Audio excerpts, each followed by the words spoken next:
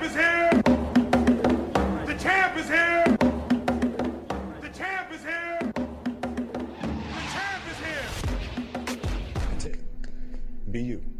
Be you. There's no gimmick. You don't have to contrive anything. Who are you? Where are you today? What is your story? Where does that come from?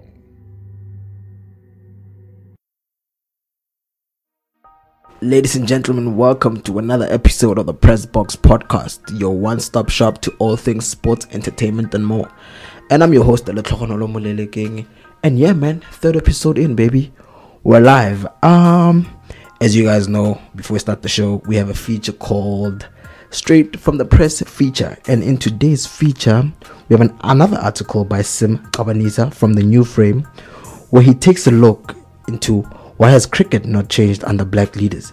And if you guys have been following the news recently, for the past few weeks, cricket has been under fire. Cricket has literally turned upside down and leaders are resigning left, right and center.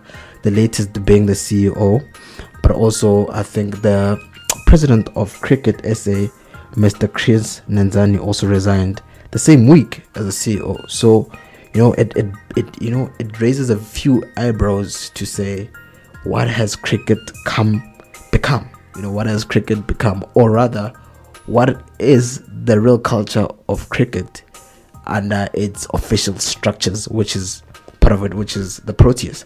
But yeah, man, I'm reading an abstract from the article by Sim Kabanisa from the New Frame. It takes into quite in depth on why cricket has not really worked under people like Chris Nanzan, who's been at the helm. Well, before he resigned, he was at the helm for 17 years. That's basically almost the whole lifetime. You know what I mean? So, and reading an abstract into the article, it says, with cricket for social justice and nation building initiative, CSA has entered into its own version of the Truth and Reconciliation Commission, complete with a proposed transformation ombudsman's office.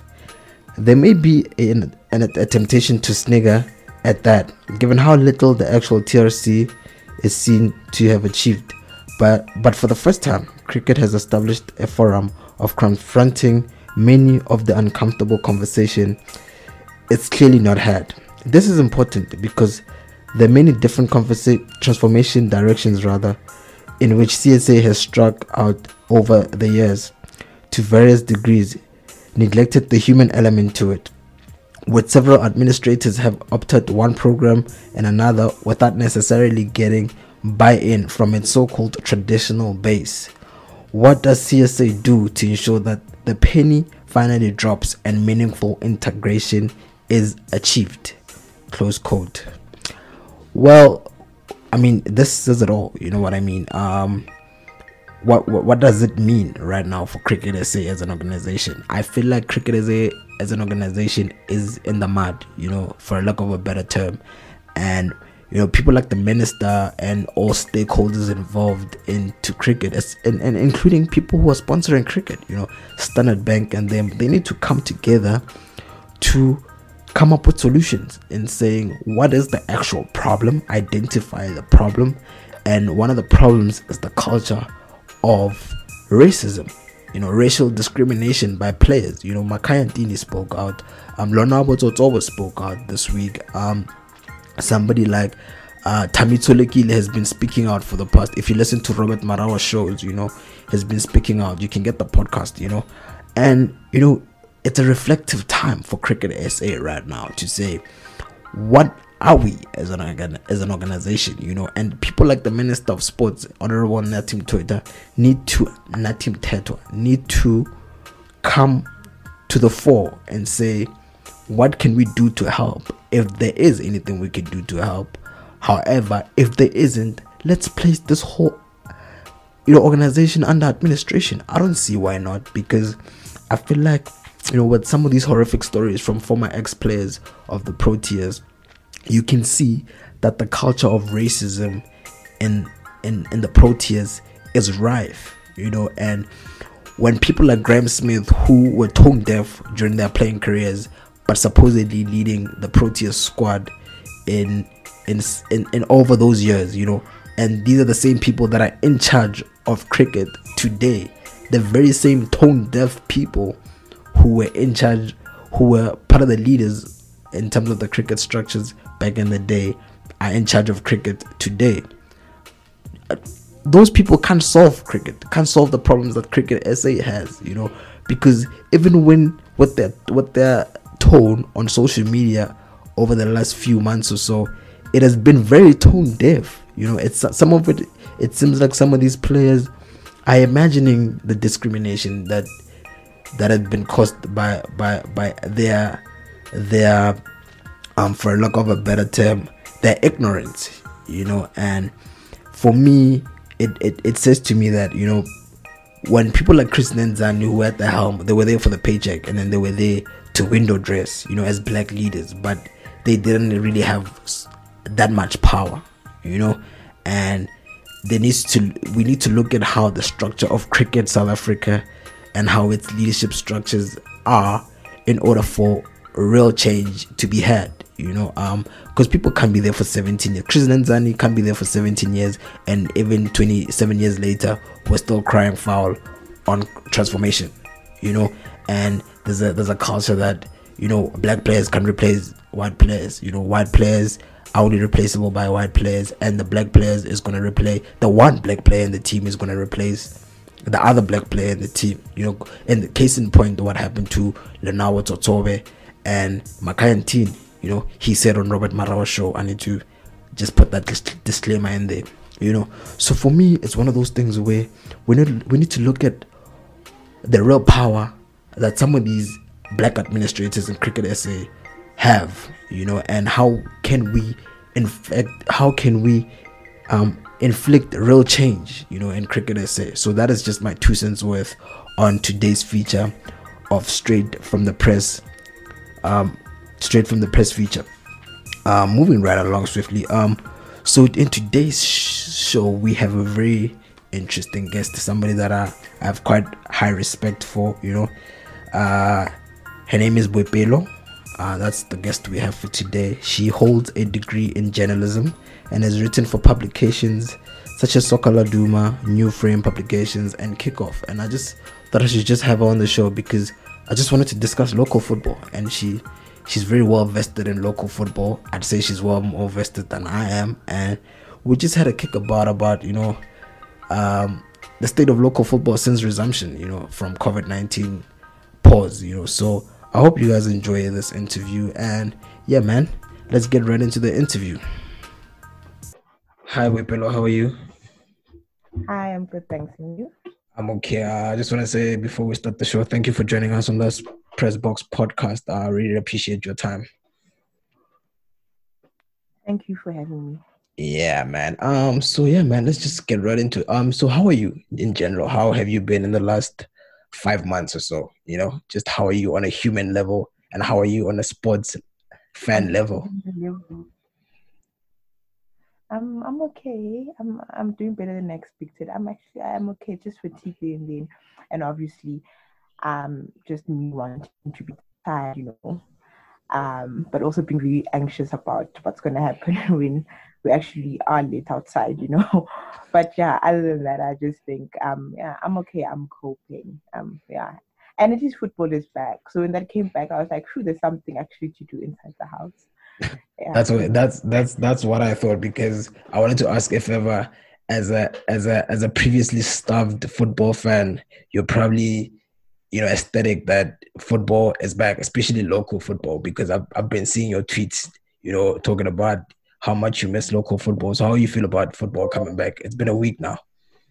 Yeah, actually, that I was excited when EPL came back, obviously, because I think that's a really exciting league. I mean, we were all excited, but I just think not watching local football made me realize how much I actually like it, Sure. I was like, okay, the EPL is nice and stuff, but I'm like, but I miss my local people, I miss the PSL, and then it came back. It's been a week.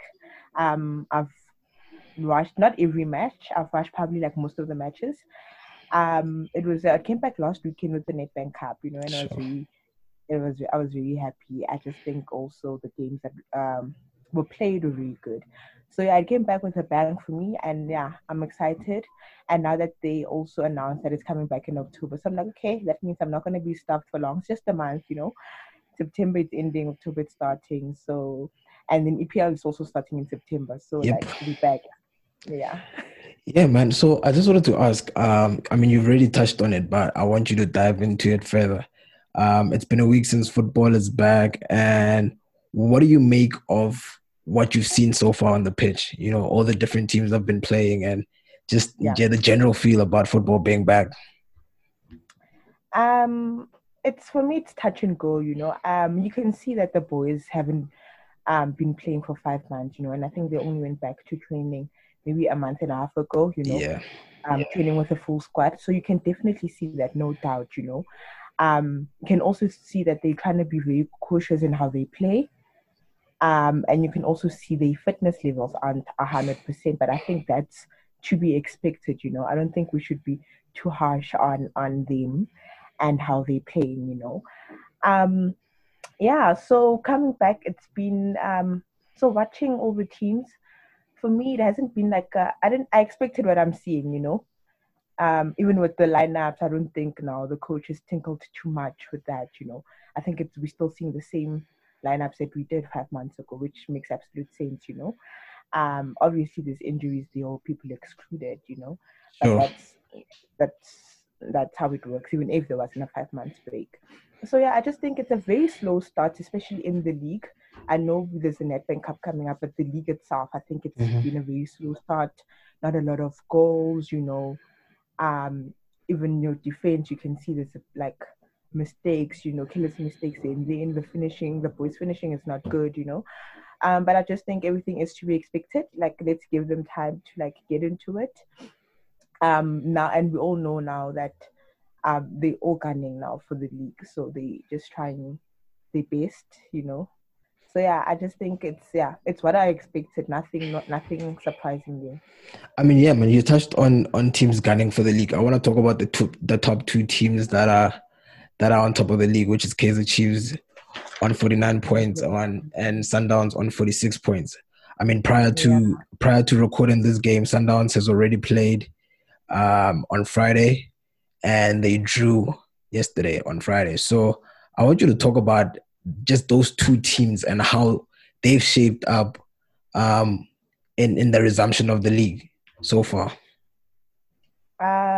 So wait, kind of when the Chiefs played. Chiefs played Chiefs played on Wednesday, and it on drew Wednesday, and they 1-1. also drew. Hey, Yeah. yeah. So both teams actually they drew. Hey, and I remember when so Chiefs played first, and then it was no, but Sundowns. Okay, Sundowns are playing in the Sundowns Nedbank played Cup. first on the resumption on the 10th.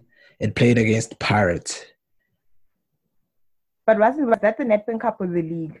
That was the Nedbank Cup. So when Pirates played, no, that was the league. When Pirates played Sundowns Oh on yes, Tuesday, yes, on yes, yes. Tuesday. That was the They had game that already was played the postponed. Nedbank Yeah. Cup. Yes, They yes, yes, already yes, played the yes. Nedbank Cup on last Saturday. Yeah. Yeah. Oh no, yeah. So I remember I was very excited about that Orlando Pirates and Mamelodi Sundowns. I think it's a great fiction. I think everybody knows that. And then they drew.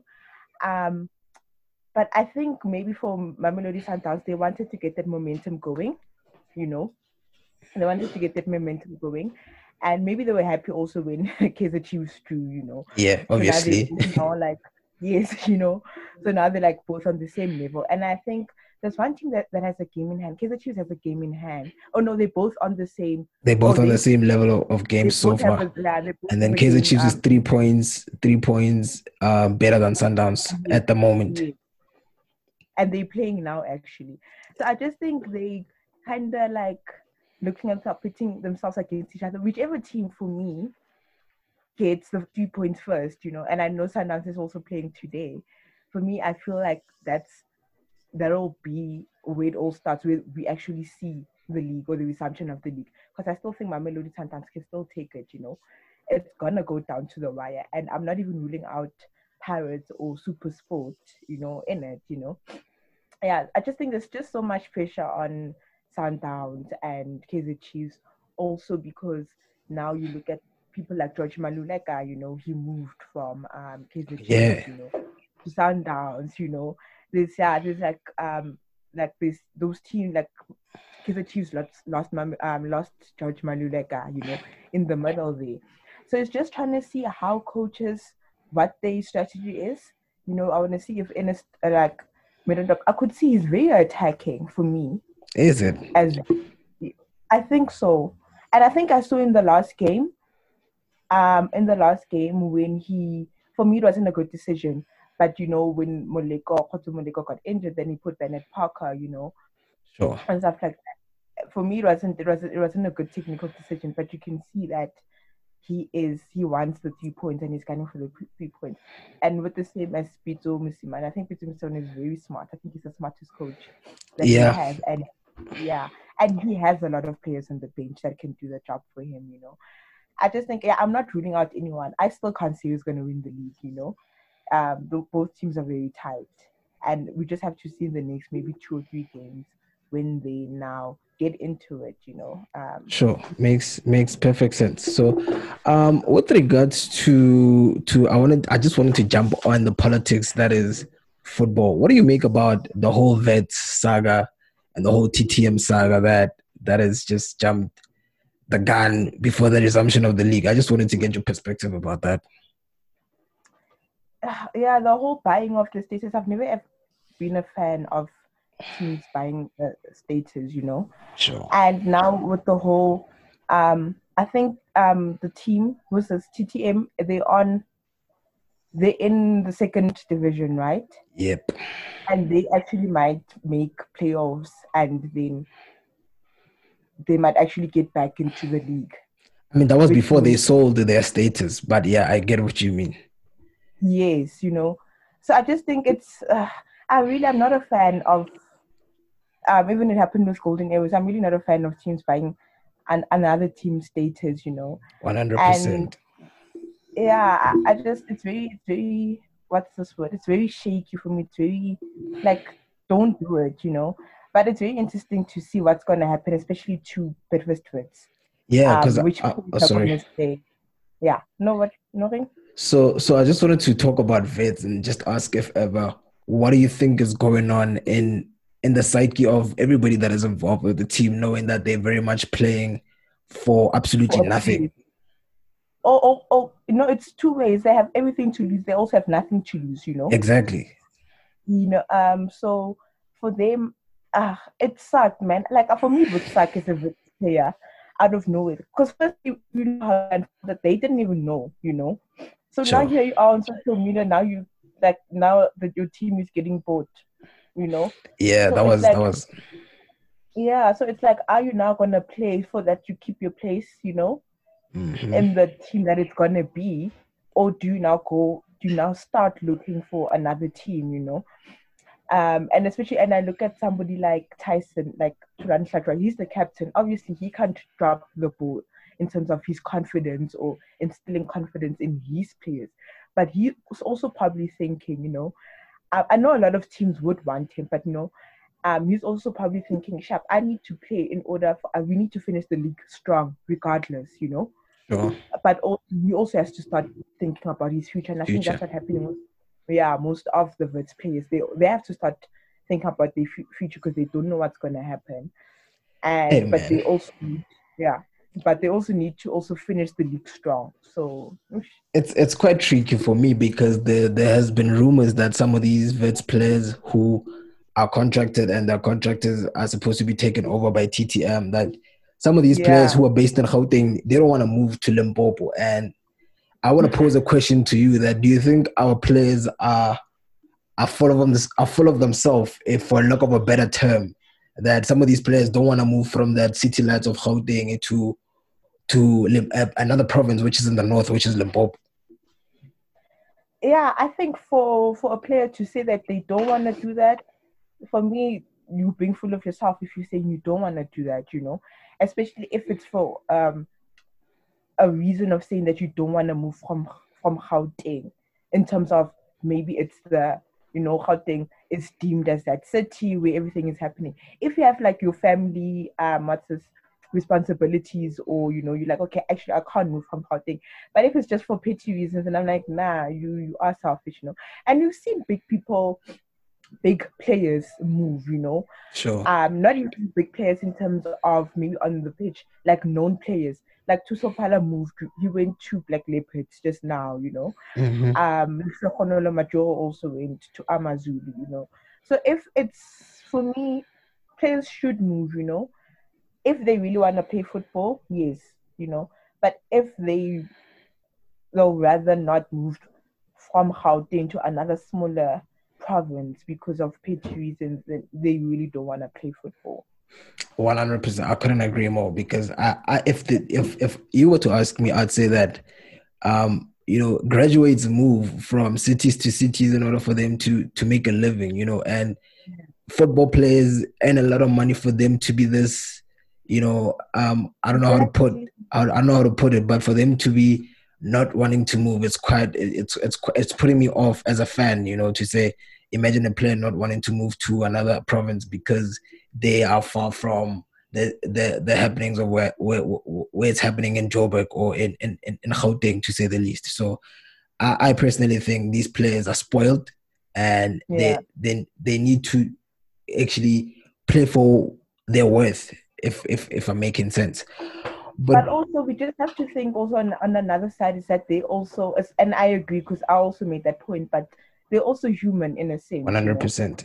They're very human. And as much as we see them as soccer players, and we as fans or spectators of the game, we might deem that as 100% their lives, which is not the case. For them, it's also a job, it's also work. Oh You yeah, know, as much 100%. as also me, my profession does not determine 100% of me. Yes, it's a part of me, but it's not a whole part of me. So yes, I get it's very like, because it's a job, they should move as any other ordinary person would want to move. But also a Bipela would not want to leave Johannesburg. And this is just an example to understand. Because maybe 100%. Johannesburg grew up and stuff. So it's 50-50, but like, Okay, hey, go I, play I soccer. I agree, because also one aspect, and somebody can make an argument that some of these players have families, in the Yeah. province, and some of them wouldn't want to leave their wives and kids to go rent a place in another province. So that could be an argument that is meant. But if it's petty But you reasons for also know what you're getting yourself into, right? When you're playing soccer. I'm just one saying. 100%. Yeah. Yeah. I mean, sticking to the theme of players and their drama, I want to ask you about what happened to Lodge and Justin Shonga, and them being suspended from the bubble, from the BSC biosafety environment bubble, and Yeah. the whole Yeah. shenanigans there that happened. I just wanted to know what's your take on that. I mean, I think we don't know the full details, but I think we can spectate what happened.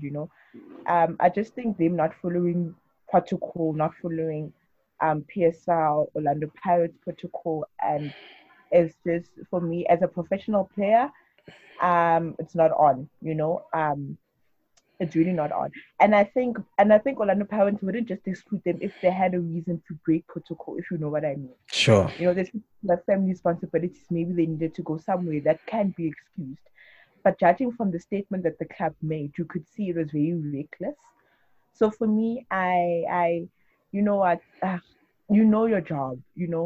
And as I said, it's a job. And in a normal job, you would, if you're supposed to be at a meeting at 8, you would do that. Do you understand? So Hmm. for me, as much they should also follow protocol, and they know, man, they know that they need to be in that bubble. They know they need to finish the league. It's just like get on with it, and just get on with it, and let's do it, because it's also a lot of money. It's just a lot of process because they need to test again, they need to come back. It's just. So yeah, for me, and for I'm really really happy with Orlando Pirates being very transparent with us. you know they didn't hide it behind injuries or anything. They came straight, said, this is what's happening. And but you know how the tier is, that like, now Tim Binkosi Lodge is known, now he's breaking rules and whatever and whatever. I saw the But tweets. yeah, I just think, but soccer players are also known to be rebellious. Like we've seen this so many times with our even all like Abu Jamfud and all of those people. But yeah, it was very distasteful. In my opinion, was very distasteful. And I just really hope, for the sake of them, for the sake of the club, that it's resolved soon. and that they get back into the bubble and they just get on with it, honestly. You think there's going to be more of these stories as the time goes on? Because I feel like some of these players are, Batsurege Kevin fever, if I were to put it that way. And Back to that guy, back to John. How? I mean, I don't know. I'm just saying, I read somewhere that these players are not even allowed to leave the hotel. So when you leave the hotel, you go straight to the games. So, my Which thing, makes sense, though. It makes sense, doesn't it? it really Or like does. But what I'm saying is that, do you think some of these players are going to be like, fuck it, I'm just going to just break this. I'm going to bend the rules, to say the least, and just leave, or whatever, without getting caught. Because it's not cheating if you don't get caught, apparently, So do you think some of these players might just want to bend the rules just because they can, or just because, the rules are not that strict? You know what? I'm pretty sure. You know what? I'm pretty sure they'll do it. And I'm saying this in a very. They are also human. Mm-hmm. Anyone can break the rules. Everybody can break rules and stuff. So I'm pretty sure there'll be chances. And as you said, it's not cheating if you don't get caught, which is very unfortunate, guys. Like, don't do it, man. Like, like it's like just evaluate decorum. But I'm pretty sure they will do it, and whoever gets caught will get caught. But I think it will be those players that have nothing to lose. Like I'm sure I could bid with will be like, might as well. What can we do? And some of those What players that can are we there do are kids, now? bro. They just got promoted from the MDC league, and it's quite a daunting Yeah, because experience for them. because now a lot of MTC players are playing for the first team. Mm-hmm. Yeah, it's probably also just think, oh, okay, sharp, now I'm in the first team. And you always hear the stories, with our legends, like, this is what happened at camp. There were girls who used to sneak out, Yeah. so we'll be like, that's also why can't we now? Which is very unfortunate, man. But It really is. yeah, there will. I'm pretty sure there will be people who do that. But now that it's just like it's just a month. Just get on with it, because now. Man, I cannot man. I don't know why people just don't back the back and forth. Like, just do what you have to do and get on. 100%. I just want to ask you also, I've watched a couple of games, and I think you touched on it earlier on in the beginning of the show, but I just want you to expand on it more. Fitness levels.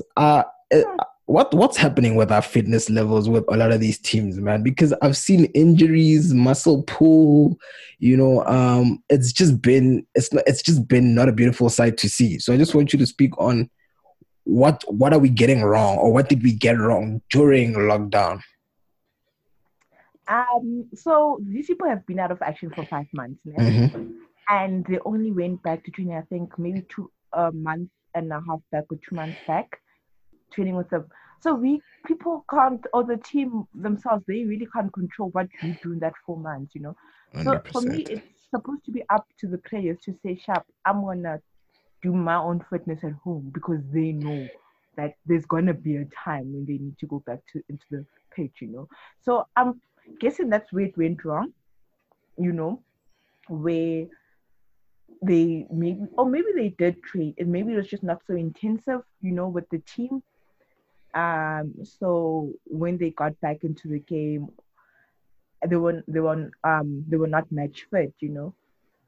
So yeah, it is really unfortunate to see. Like, even with Sundowns, I remember Madisha, like, he like cost the 2 goals, and because he was having Nana Lidikram, like you could see, with the whole thing. And I was like, why isn't he going out? There's five steps that you could do, and this is something that you anticipate. And I think that's why there's cooling breaks. That's why they introduced the whole 5 steps thing, and not just obviously in PSL. I think in All all over the the leagues, world. that's what yeah, because it's expected. But also, yeah, I think 4 months was a long time for them not to be playing together. Let's be honest. There hasn't been a period when they have went 4 months without training together. Even if they break 100%. on 4 months. So I just, 100%. yeah, I just think that's where it went wrong. Being at home for those 4 months, we don't know what they do. You know, they got back. And for a month they trained, then they had to play. Also, the pitch, I think Orlando Pirates, it doesn't look like it's a good pitch to be play football. Yeah, actually, I want you to speak on that actually about the whole pitch thing. What I mean personally, if you were to ask me about what I think about all the pitches that are given that we've been experiencing since the resumption of the league, I'd cut them some slack, as because everybody was in lockdown. I think for the Yeah, first 3 months, nobody was going to work unless you were essential services, and I don't think the people that work at stadiums are as essential usual. services. Yeah, But however, I think also the planning between the coordination between the league, SAFA, and stadium management, because a lot of these stadiums are owned by stadium management as a separate entity. There was no coordination to say, okay, cool. How can we fast track or um, just bring back the pitches to a standard that we can all be happy about? And who do yeah. we blame there? I think that's the question that I want to ask. Who do we say is to blame with the standard of what our pitches were like? For me, I can't say exactly because I, for one, don't know the process of, you know, if stadium management has to get maybe authorization from SAFA or from PSL. Sure. But as you said, the pitch wasn't being maintained because obviously it wasn't any essential service. But but rightfully so, as soon as there were talks of the league coming back, for me, that could have been okay, sharp. Now we need to start. Not even it's not even about the league. I think when we went into whatever level we are on, level 3 or whatever, Level when 3, yeah. when people were allowed to go back to work, And players were allowed to go back to training as well. exactly. Stadium management could have taken it up for themselves to say, okay, sharp, we need to make sure that the pitch is right, regardless of when the PSL or what SAFA and PSL are, going on about. I just think it shouldn't have had to depend on the league coming back.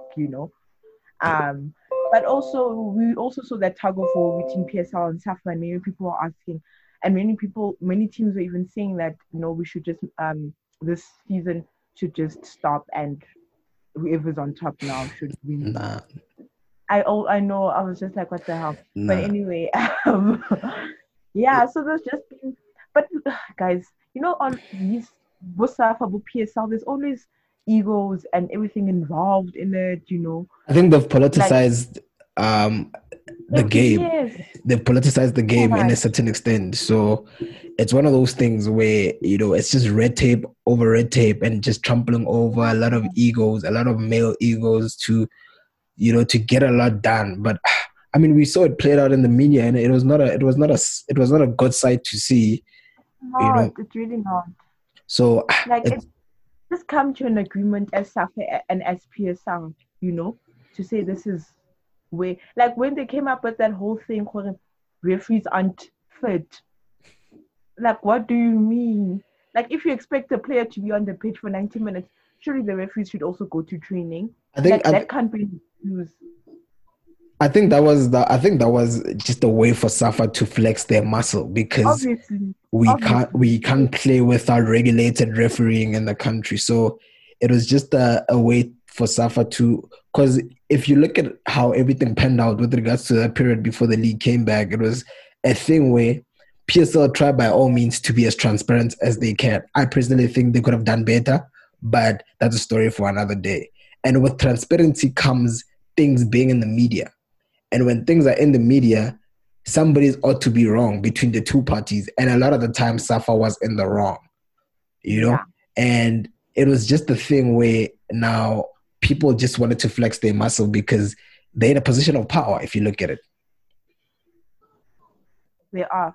No, I definitely get what you mean. Like that whole referee thing they threw in the span was like, okay. Like, because even after that far post, I know they wrote an article actually saying, I know, I forgot what referee it was. I think it was Novel that came out and said, but we've been training. What do you mean we are? 100%. Yeah. I saw that. Yeah. So yeah, as you said, I just think it's egos and people flexing, saying, "Hey, but look, if we don't want to start now," and I actually don't know why SAFA didn't want to start. Like, I can't think of a reason why they wouldn't want the league to go on. But Hey man, speaking of for post, I'm actually glad you mentioned that because I wanna diverse into your freelance writing gigs. I saw Yeah, that you're a freelancer. I just yeah, wanted you to speak about that a little more and then talk about the article that you wrote on your pin tweet about, the legacy yeah. that is the FIFA World Cup and what went into the whole idea. Okay. So I think my whole writing started. I'm a qualified journalist. I did my honors. I got my journalism, and I think before I even did my undergrad, I've always said I was like, I'm on the right on sports, on football. Like everybody knew whatever. And then I worked for what's the Soccer Duma Sure. straight after my honors. Then I left, and then it was a difficult decision. I had to choose between two things that I loved, and I said, you know what, career-wise, I'm gonna go and I'll do my activism and work for NGOs, But I still, said in my mind that freelancing, I would still want to write about football. Yeah. So I wrote for Kickoff for a while, but then recently I just got back. Took a break. Recently I just got back, and that's Far Post is also another publication that I, we working on something, because I know the thing is the editor there and stuff. But yeah, so the piece that I wrote for New Frame. So initially, um, the pitch was about the 2010 World Cup, and it was just like a series on how you experienced the 2010 World Cup. And so they were doing these, you can pitch whatever ideas that you want to write on the 2010 World Cup. So I said, okay, I want to look at it from a viewpoint, yeah, somebody from Soweto, or it being held in Soweto in just that point. And I sat with the editor, and we threw down some ideas, and he said to me, okay, you know, um, go see, like, do research on how this benefited Soweto, or how it didn't, or just the perception of, Basically of the how the people see legacy. Soweto around it. Yeah. So yeah, so then okay, sharp. Then when I was doing and I researched on it, firstly, the first person I spoke to was Phil Bohodi. So he's the president of local football association, the one that's based Gold Nike Center. So we spoke, and he had a very kind of like positive, response to the World Cup. Firstly because the Nike Center was built. Orlando Pirates was what's this? Orlando Pirates was what's this when you do it again? Refurbish. Yes, that word. So yeah, so he had like a 90% good Positive view on feedback. it, positive impact, and because of the infrastructure and everything else. Yeah, but then I wanted to get it from a more local people, not people that are actually involved in football. And then I stumbled across a guy called Chichi Silepe. So Chichi Silepe is the media director for um this organization. I just know that it's WWC, but anyway, it's World Cup Committee or something like that. But what they do is that they look at the previous World Cups, they see the mistakes that they did, and they so they do findings, and then they kind of like do research to say this is what went wrong with the previous World Cup, so this is how South Africa can improve. So obviously they do that before the World Cup. And then when I spoke to him, like, he brought up some points that I didn't even think of. So first of all, he's like, okay, sharp, it's all good and well that Orlando Pirates was made into this really nice um stadium, but did we ever think about the traders and the people that sit outside and sell? They were literally chased off the premises. There was no space made for them, whereas the previous stadium had accommodated them. He's like, so if you're saying we're doing this for Soweto, why our local people not benefiting from it? And then he also spoke of, so there's a hostel Kotube, and then there was what's like units built there, which were never occupied, So his view at first was that he thought that they built those units in front of the hostel in order to hide, hostel ya Kotube. Oh yeah. He's like, what's the point if you really want people to see what Soweto is about? Yes, we're not saying yes, make it pretty and stuff, but we have those. You have your Villegasi streets, you have your Mandela houses. Sure, that's there, but also do not obscure the reality that, because that's that the everyday life that a Soweto resident would live, Yeah. So I was like, okay. So then when I wrote the article, then I did research on the Dube hostel. Then I could see that the units that were built, obviously it was a failed project. Nobody ever lived with them, and that was 100 million. And then he was saying that that money could have been used for so many things. For example, it could have been used for those traders or the local people to be trained, and stuff like that. So when I wrote that article, I wrote that, but then I submitted it, and then I was thinking, why I need to speak to somebody actually. Like for me, the whole Dubai hostel thing and this 100 million that was wasted for me didn't sit right with me. And then I spoke to the MMC of housing, Mlungisi Mabasa, and then funny enough, he actually lived there for 9 years, So he, as much as he's the MMC, he also had that personal experience of people getting evicted and demolished and still not having a place to live for all those years, So that's when I also wrote the story on that part, He explained that, these people were promised houses. The houses were demolished and stuff, and they said, we're building these units. Until today, we can all see, I think if you pass there, it's vandalized. Nobody has ever lived there. These people were given temporary residential units, which aren't proper housing, and they still don't have proper housing. And this happened how many years ago, In 10 years now. Yeah, exactly. So I wanted more of a human interest thing.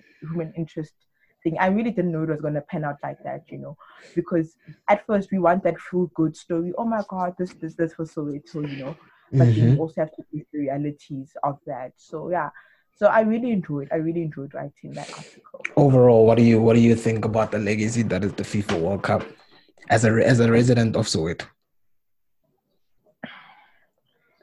I'll answer this. For me personally, and I'll say this personally, I was not affected by anything. Like nothing was taken away from me, but also nothing was given to me. As a football fan, and not looking at the politics of it, and the money wasted and everything, it was a good tournament. We had the whole world. The spotlight was on South Africa. I think our players, even though we all know Bafana didn't make it out of the group stages, but it was, you had the fact that Simpiwe Shabalala was the first person to score, and he's, it would have been bad if Mexico scored first. 100%. And he's got a beautiful goal. Exactly, and it's still people are still speaking about it. So from that perception, okay, yeah, South Africa, we did something, we did a thing, I mean, the country was well marketed. If you were to say that, it was a good marketing project, Yeah. And a successful one. But in terms of financially and everything, I really just didn't think we were. Yeah, we spent a lot and we didn't make money from it. No return on investment, on real investment, I think. Exactly, on real investment, we didn't get that.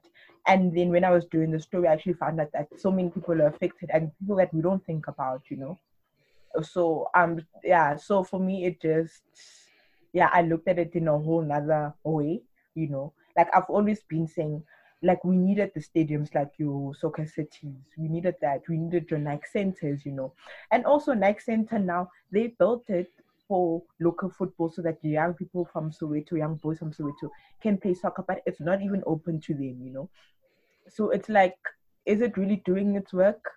And who plays there? Because I don't live in Soweto, so I don't know. But when they market that place, it's always young people in Soweto have an infrastructure for them to enhance their skills, to say the least. It's tournaments, If there's a tournament that December, if there's a multi-choice tournament, then yes. But it's not this local team from the Kloof can go and play, and that's how they marketed it. So it's like you say to build this your stadium for all these young boys that play football in Soweto, but they don't have access to it at all, you know. So for me, it's like like as you said, I think it was a good marketing, you know, 100%. event. Like exactly. But I just think when you look at the nitty-gritties and stuff, I just don't think your everyday person from Soweto benefited from it, you know. And what we were what Phil Mohodi was also saying, he's the president of local football. He's like, these young boys didn't even get a chance to go to the stadium to understand. If it was a thing, okay, here are tickets, and you actually go watch these stars that you see on TV, you know. Yeah, because the But that tickets was were not really that accessible to an ordinary working South African. exactly, you know. And yeah, yeah. But Okay. hey, yeah. Look, man, politics aside, I mean, you've already mentioned that you're an honors graduate, journalism graduate. I just want to ask you about the future of journalism in this country, you know, in the sports context. And I just want to throw in this little bit about, you know, as you saw, News 24 went subscription mode, you know, to say, for lack of a better word. And what do you think about that? Those kind of interventions or inventions in the South African journalism landscape? You know, for them, it's they needed to do that, you know, because they need to survive. Like we can all see the times that we're living in, you know. They also need that income. I know there's like a few publications that closed under Media 24 as a whole, you know. 100 to 100%. But I would have liked it to be justified. Say, you know, I personally, if I'm gonna pay for something, let it be worth it. Do you understand? Let it not be news that I'm gonna see on the TR, you know. So for me, mostly News 24 doesn't have in depth, and it's not, and I'm not bashing them. You know, I worked there. You know, I'm just saying, for me, make me say, okay, I'm paying this much money, and I'm gonna get something different that I'm not getting from another publication that I'm not paying for. Because to me, as a reader, it doesn't make sense. Where I can get the news somewhere else, you know. So give me something different, give me a different angle, you know. But I totally get where they're coming from. You know, they need the money, they need people to subscribe, you know. Yeah, if they could be more for me in depth, if they could just go out of the box um with the Stories. journalism, you know. But also it's this like it's the structure, man. It's also there's a boss that you have to you know, there's rules that you have to comply to. There's somebody that actually owns News 24 or Media 24, and they know what their stories want them to come out. So it's not a journalist's fault. And that's what I always say. Like, people will always bash journalists on the TR. I'm like, but as soon as you know the structure and you know that you are told to do this, you are told to write the story, you might pitch a story and they might say, no, like, it's not aligned, you know, to what we're doing, you know. So for me, it's never about the journalists. I think people should just know there's just higher powers also involved in that, you know. I think that's a part about, you know, the journalism in this country is that there are very good journalists in this country, you They're know, brilliant. and Yeah. but it's just that we don't own publications as black people to say that. And I think also, you know, in the sports context, I read a thread by Swoom Jigeli, so from News 24, talking about the survival that journalism needs, you know, and the only way it was going to survive is through these subscriptions. So for me, I think, you know, if you can afford, you know, I would encourage people to do subscribe, you know, because you're putting brain on the table and journalists don't earn a lot of money, you know. There are people that do, but you know, we need to save the industry, you know. And you know, somebody said yesterday when I was reading another thread where they said, you know, we need to pay for good journalism, and I agree. So, but my you know, my thing about it is this: let News 24 run good stories, run good sports stories, you know, to say the least. To say, make me want to give you my 60 rands or whatever every month. So And Yeah. also, we live in a world where, people, I think, speaking from my point of view, is that I'm subscription fatigued. I'm tired of paying for subscriptions. So, we journalism need to move to a point where we need better stories, as you said, and we need, as much as we need feel good stories, we need stories that resonate to a black child at the Yeah. ground level.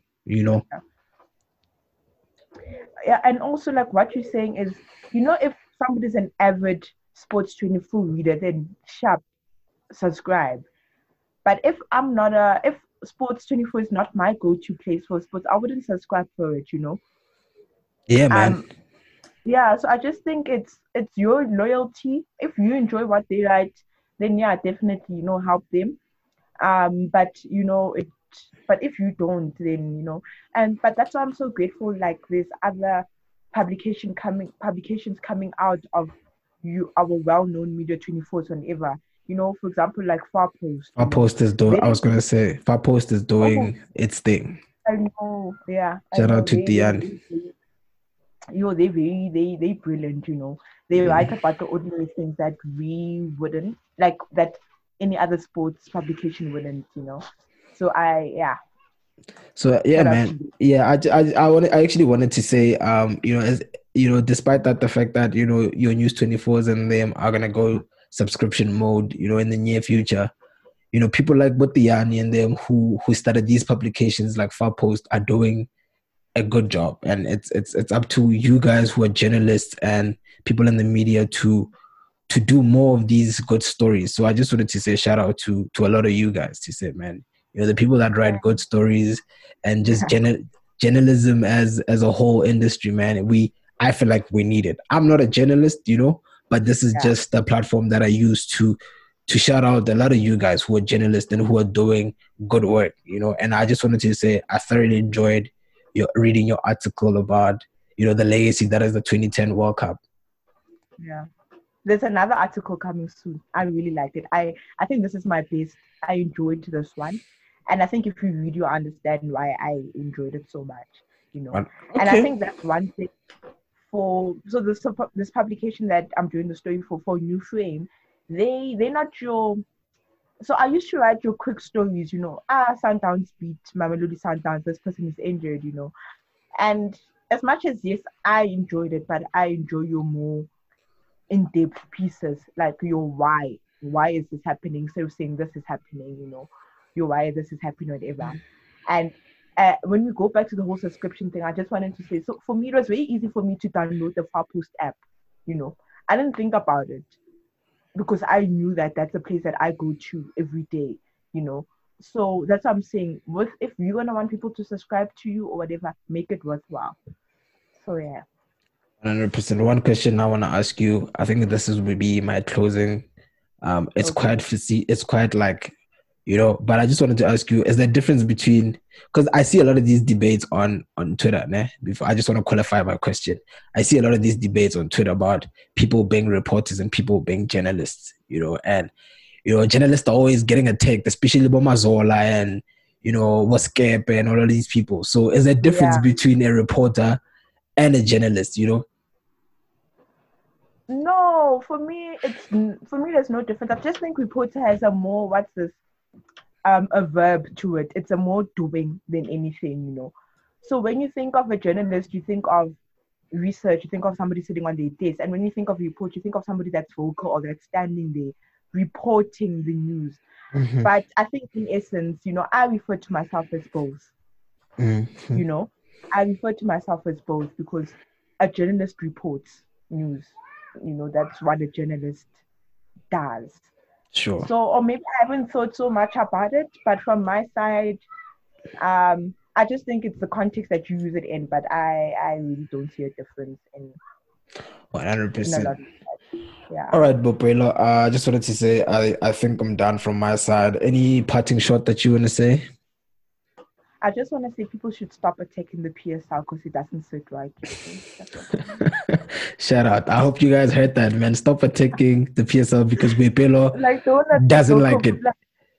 I don't like it, no, and it's upsetting me and my homegirls. So please, 100%. 100%.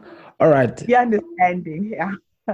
Thank you for joining us on the Press Box podcast, Boipelo. We really appreciate your insights and we really appreciate your thoughts. We'll be looking out for that article that's dropping soon. We'll just camp on your timeline and just wait for it. But yeah, man, from us from the Press Box podcast, we'd like to say thank you very much for joining us on the show. Thank you so much for having me. I really enjoyed this. Thank you.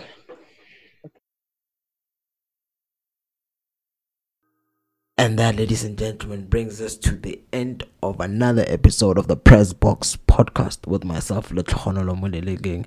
And I'd just like to say thank you to my guest, Boipelo, and thank you guys for listening to the show. From the Press Box podcast, I'd just like to say, we're out. Listen, man, they call me the problem, but you could call me the can man, because anybody can get it. Africans, Americans, Dominicans, Mexicans, anybody can get it.